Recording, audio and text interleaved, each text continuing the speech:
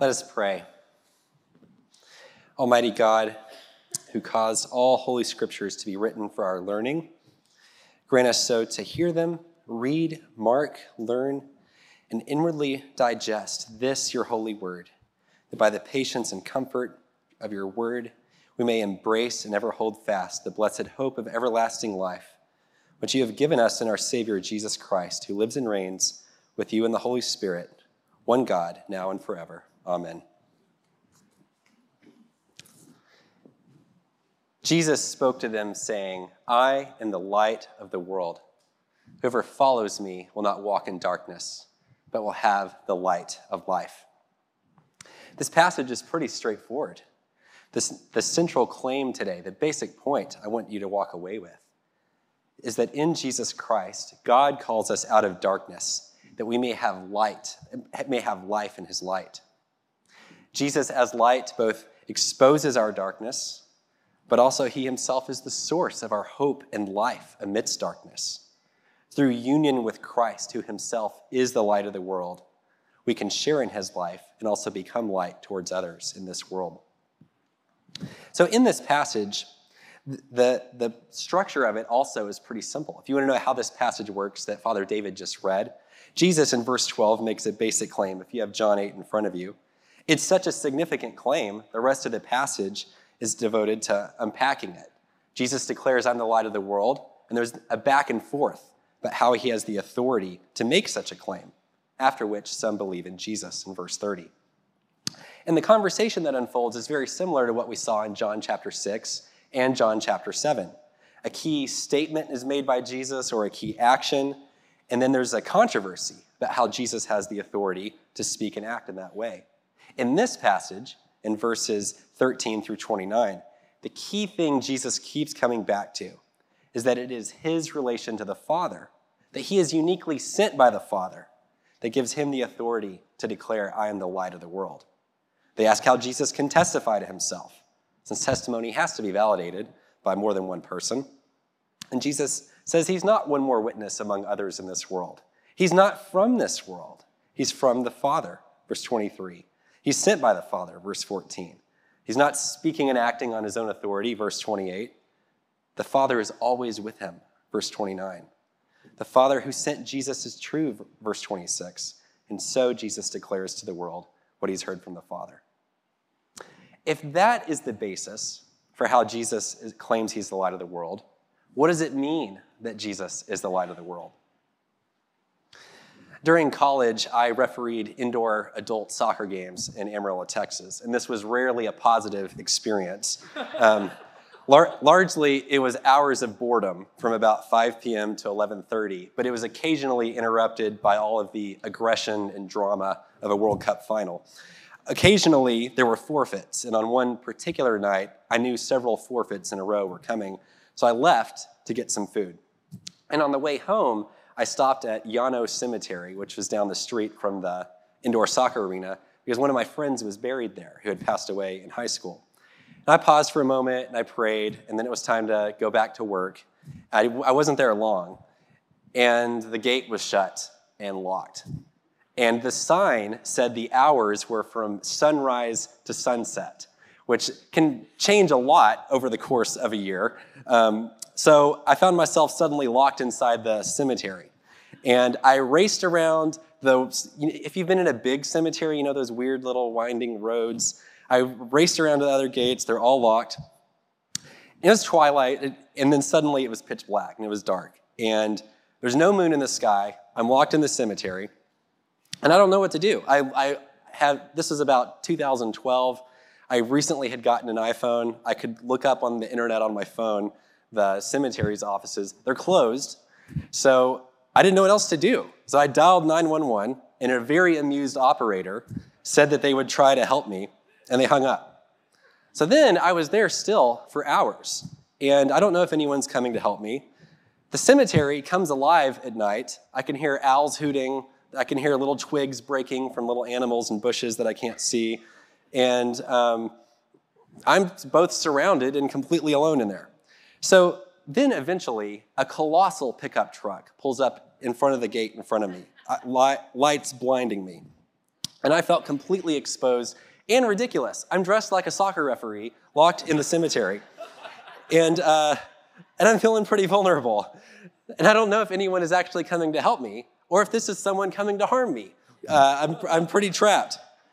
Is this blinding light here to help me or not? So a gigantic man wearing coveralls descends from the truck and walks up to the gate. When light comes to us, do we want to come into the light? That Jesus is the light of the world is a key theme in the whole of John's gospel. John's gospel tells the story of a conflict between light and darkness. If you remember from the beginning of this series in John chapter 1, John begins his gospel by saying, "In the beginning was the Word, and the Word was with God, and the Word was God. He was in the beginning with God. All things were made through him. Without him was not anything made that was made. In him was life, and the life was the light of men. The light shines in the darkness, and the darkness has not apprehended it. The darkness has neither overcome the light, nor has it rightly perceived the light." In John chapter 3, Jesus, after describing God loving and saving the world and his Son, Jesus says in verse 19, "This is the judgment. Light has come into the world, and people loved the darkness rather than the light, because their works were evil. For everyone who does wicked things hates the light and does not come to the light, lest his works should be exposed. But whoever does what is true comes to the light, so that it may be clearly seen that his works have been carried out by God." In the next chapter, John chapter 9, Jesus heals a man born blind and again says, "I am the light of the world." Another key statement about light is in John chapter 12. Jesus says, "The light is among you for a little while longer. Walk while you have the light, lest darkness overtake you. The one who walks in the darkness does not know where he's going." And in verse 46, he says, "I have come into the world as light, so that whoever believes in me may not remain in darkness." And ultimately, we do see darkness overtake the whole world for a moment in John's gospel, as God is on the cross. But then, at the light of the resurrection morning, there is life again. But notably, in John chapter 8, Jesus is saying these things in the temple. The setting of this is important. Father David talked about this last week in John chapter 7, when Jesus said that he was living water. This was at the Feast of Tabernacles. The Feast of Tabernacles you can read about in the book of Numbers and Leviticus and Deuteronomy. It evoked the imagery of the creation week story in Genesis, and it reenacted Israel in the wilderness. And there were these elaborate worship ceremonies where water was poured and a lamp was lit. So Jesus is saying these things at that feast. He's saying that these signs are being fulfilled in him. He is the reality that all of this was pointing towards. So as he says, "I am the light of the world," it evokes massive themes in the whole of Scripture about light. That in the beginning, God created the heavens and the earth was without form and void. Darkness was over the face of the deep. But God speaks and says, "Let there be light." And then there is morning and evening. In the Exodus, darkness was over the land of Egypt, and God led his people out by a pillar of cloud by day and fire by night. In the Psalms, we hear in Psalm 27:1, "The Lord is my light and my salvation. Of whom shall I be afraid?" Or Psalm 36:9, "With you, God, is the fountain of life. In your light do we see light." And in the prophets, there was this expectation that one day the world would become a new creation, especially in Isaiah. And Isaiah chapter 60 says things like this: "The sun shall no more be your light by day, nor the moon your brightness by night, but the Lord will be your everlasting light, and your God will be your glory. Your sun shall no more go down, nor your moon withdraw itself, for the Lord will be your everlasting light." And you hear these themes echoed and now given their true meaning in Jesus in the New Testament. In his second epistle to the Corinthians, Paul says, "God, who said, 'Let light shine out of darkness' at creation, has now shone in our hearts to give the light of the knowledge of the glory of God in the face of Jesus Christ." And light is the key way that the Christian life is spoken about in the epistle to the Ephesians. "At one time you were darkness, but now you are light in the Lord. Walk as children of the light." We are called out of darkness into God's marvelous light in 1 Peter. And in the end of the Bible, the book of Revelation looks forward to the new city that will be established in Christ. The city has no need of sun or moon to shine upon it, for the glory of God gives it light, and its lamp is the Lamb. By its light will the nations walk, and the kings of the earth will bring their glory into it. They will see his face, and night will be no more. They will need no light of lamp or sun, for the Lord God will be their light, and they will reign forever and ever. And all of these passages of Scripture were crucial to how the church has talked about the God who is Father, Son, and Holy Spirit historically. In a moment in this service, we will say the Nicene Creed together. About the Son of God, we will say, he is light from light. In the 4th century, Cyril of Alexandria said this about that kind of statement. The only begotten, the Son of God, is light by nature, beaming forth from God the Father, who is light by nature. He is the light not only for the people of Israel, but for all the world. And the early church especially connected these themes of light in Scripture with baptism and the new life that we have. Gregory of Nazianzus comments on this verse, John 8:12, and said that where Jesus says, "I am the light of the world." And he says that the enemy tried to overcome humanity, but was encountered by God and defeated by the light of the world that shines into the darkness. Let us put away the darkness so that we may draw near to the light and may then become perfect light, the children of perfect light. So what does all of this have to do with you and with me? The bad news about Jesus being the light of the world is that it is disruptive. When the light of his presence blazes forth into our lives, it exposes us. It makes us vulnerable. It exposes our darkness. We do not want to be exposed. We read that above in John 3:19. We love darkness. As 1 John 2:16 says, the lust of the flesh, the lust of the eyes, the pride of life, these things are cheap imitations of light. They are flashy. They capture our attention for a moment, but in reality, they're a black hole. They drain us of life. That is the nature of sin. It entices us with false, flashy promises of life, but it ultimately is our demise. Always drains us, always takes away our life. Also, we are all highly motivated to pretend everything is fine, but we are not. And Jesus does not offer us empty sentimentality or just superficial happiness. He wants all of us. He wants all of your heart, all of your life, even if it means having our darkness exposed as we come into his light.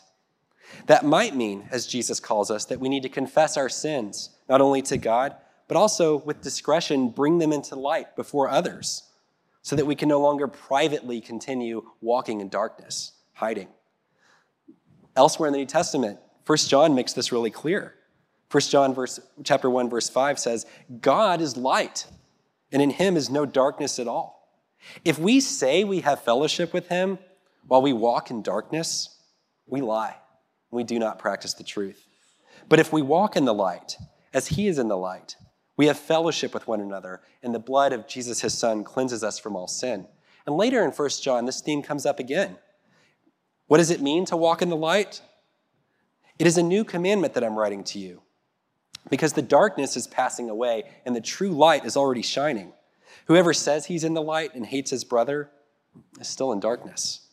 Whoever loves his brother abides in the light, and in him there's no cause for stumbling. What does it mean to walk in the light? It means to love one another. But the good news of the gospel is that the darkness of this world, the darkness in your life, is not all that there is. Jesus, light itself, is the light of the world. Jesus' light not only shines on us and exposes us, but it's like a surgical laser, healing us, purging us, making us new, giving us life rather than taking it away. And the darkness of this world is more than just our own personal, individual moral failures. There are horrors in this world: injustice, abuse, violence, loneliness, longing to be known and to know others, boredom. We have lost loved ones whom we miss. Relationships with people we love become estranged. And here's the key thing to remember. When Jesus said, "Whoever follows me will not walk in darkness, but will have the light of life," He's not saying you will never experience darkness. Augustine in the 5th century writes really well about this. He notes the tense of the words Jesus uses in John 8:12. What he has promised, he put in a word of the future tense, Augustine notices. He doesn't say that the one who has the light of life currently, he says, whoever follows me currently, he will have in the future the light of life. So what we follow now by faith, we shall have hereafter by sight. When shall we walk by sight? When in the future we have the light of life and come to that vision whereby this night will have passed away. And what I'm trying to say here is captured well in The Lord of the Rings. Samwise Gamgee and Frodo Baggins are in the land of Mordor, a horrible place. If you haven't read the books, I can't describe it more than that right now. But they're in a moment when it seems like all hope is lost. And Sam is hiding from their enemies, and he looks out while Frodo is asleep. He's the lookout at night. And the land seemed full of creaking and cracking and sly noises, but there was no sound of voice or foot. Far above in the mountains in the west, the night sky was still dim and pale. But there, peeping among the cloud rack above the dark and high mountains, Sam saw a white star twinkle for a while. The beauty of it smote his heart as he looked up out of the forsaken land and hope returned to him. For like a shaft, clear and cold, the thought pierced him that in the end, the shadow was only a small and passing thing. There was light and high beauty forever beyond its reach. Now, for a moment, his own fate and even his master's ceased to trouble him. He crawled back into the brambles and laid himself by Frodo's side.